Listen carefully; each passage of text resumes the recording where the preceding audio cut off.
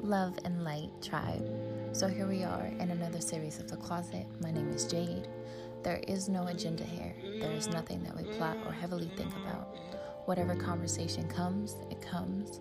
Whatever flows, it flows. And as I drop a couple of gems, hopefully you pick it up along the way. Let me take you on a journey outside of your conscious state, the power of your subconscious mind, and hopefully you enjoy the stay.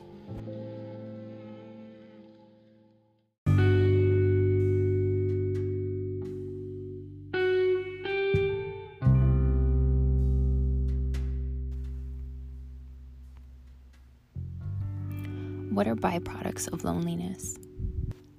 We tend to think of them as relationships or situationships. I say the second word because some people have entered an unspoken agreement where they exchange sex for companionship, and some of us exchange companionship for sexual energy exchange. You get into these temporary relationships and yet still feel so empty with our lovers. How many of you have been with someone yet not exclusively? There's no contract that says you belong to me. How many of you have listened to Drake and been in your feelings to only realize you're really over there mourning and trying to get over a heartbreak from a nigga you never even dated? Have you ever asked, why do you feel so miserable within our own love connections? There is a lack of transparency, authenticity, depth, love, compassion, the powerful substance for one another. Those are the very key words we as humans crave, when in reality we are only experiencing physical and emotional exchanges. And you would think, isn't the physical and emotion all there is to give in a relationship? Not even. You ever fell in love on a soul level? Have you ever found something so uncommon it brands itself as a lifestyle? Love has the potential to deliver the same antidote and drive one gets when they are working on their passion. So are we really just experiencing these emotional and physical encounters to satisfy our loneliness? Many of us endure neglect or even abuse for the sake of attention, and those short-lived moments of, this feels nice, those superficial moments of connectedness, when yet again in reality we haven't opened ourselves enough to experience the compassionate love.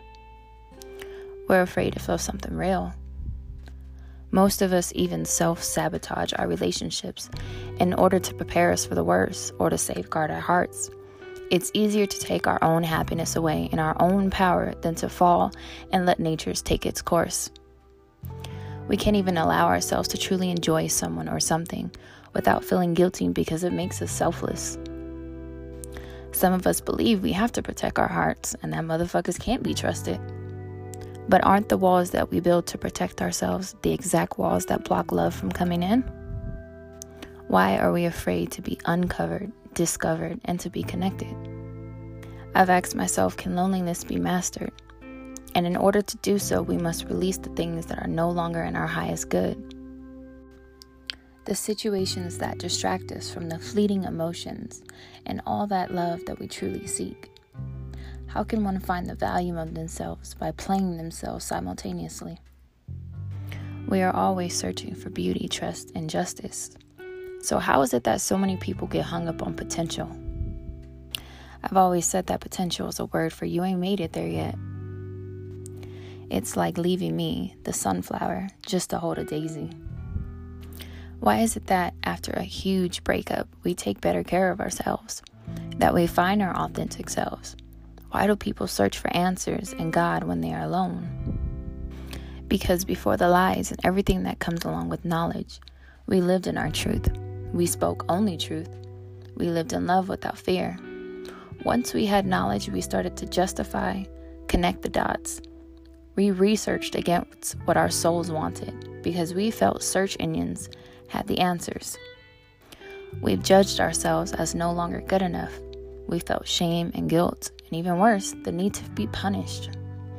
This is where you see so many people saying, I knew I was a good person when I felt wrong for not helping someone that was not conducive to my own growth.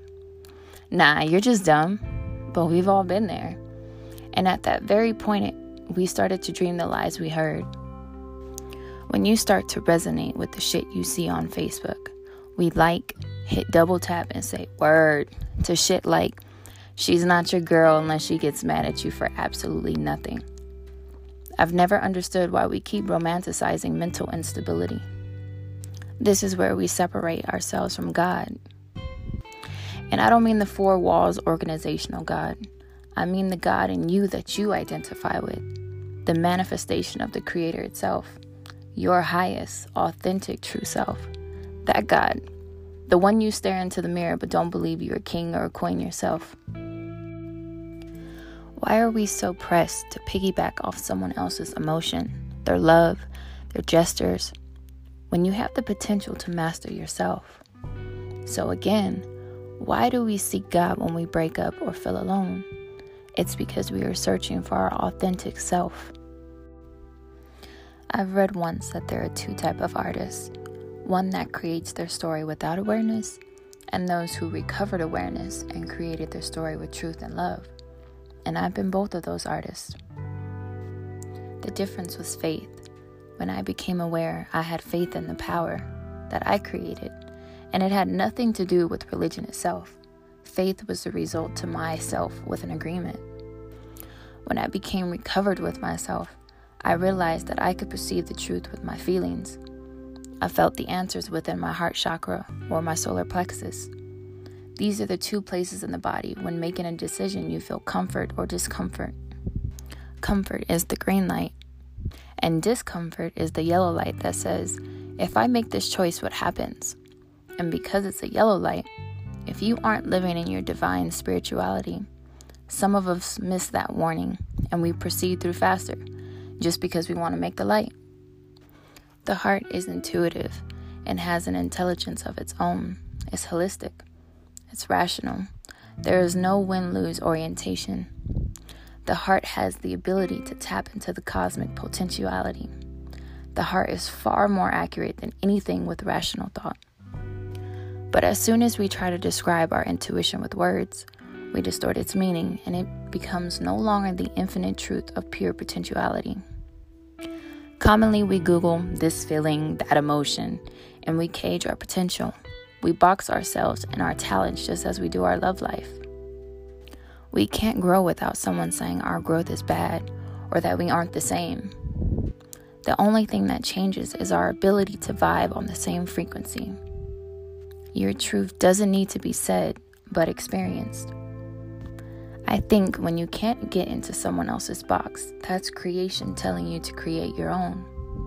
Loneliness comes in the form of not having someone or something to resonate with you. There's people out here that's going to say some things like this. It seems like work to understand you. And it may hurt to hear you seem untouchable, unreachable.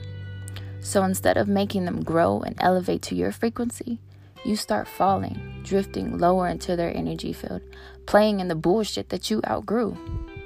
So why would you rather settle and indulge in someone that makes it seem like it's work, that it's too hard to grow up for? Why not see that as you have something in you and I wish to get on your level? Let me connect with you to work myself up in the realms. Why do we push away nourishment just to be around stagnated energy? Why has society taught us that reaching a higher level makes someone out of your league? And why are the ones who are great for your growth still not chosen, but only seen as overqualified? Isn't it better to make mistakes while remaining authentic to yourself than to be the perfect version of someone who isn't really you? Why do we pick up the daisy instead of the sunflower? Yes, they look similar. Or is it just because we want to hold any flower in our fucking hands? But instead, you maybe feel your standards are too high, that there's no one like you. But the answer is there is. It's just a lot of the same motherfuckers floating around here. If all of us are reading the same books, all of us will have the same ideas. Perhaps you keep matching the vibrations of the person you are with because you feel you have to in order to connect with them. So you meet them at their level every single time and forget to stay in constant alignment with yourself. And maybe that's the exact reason why you keep losing yourself in everyone. Don't be afraid to be alone with yourself until you find what's productive to the soul. Because if you can't wait for you, who will? Why can't we take the time to heal ourselves after we've been in a relationship? Why do we rebound? And here's another thing. I recommend you never rebound. In the spiritual, there is something called the egregore. It is known as the third element between you and the person you've dated. This element is created the minute the body produces fluids and they are merged together, or when there is a deep, prolonged spiritual energy that has been created. When close relationships break down, there is separation, the tearing apart of the egregore, and that causes a deep, soulful, painful breakup. The egregore can be used to communicate with one another, and this is how some people stay consciously linked to someone even when they're physically apart. And when you are apart, the third element helps assist in the full potential of your union.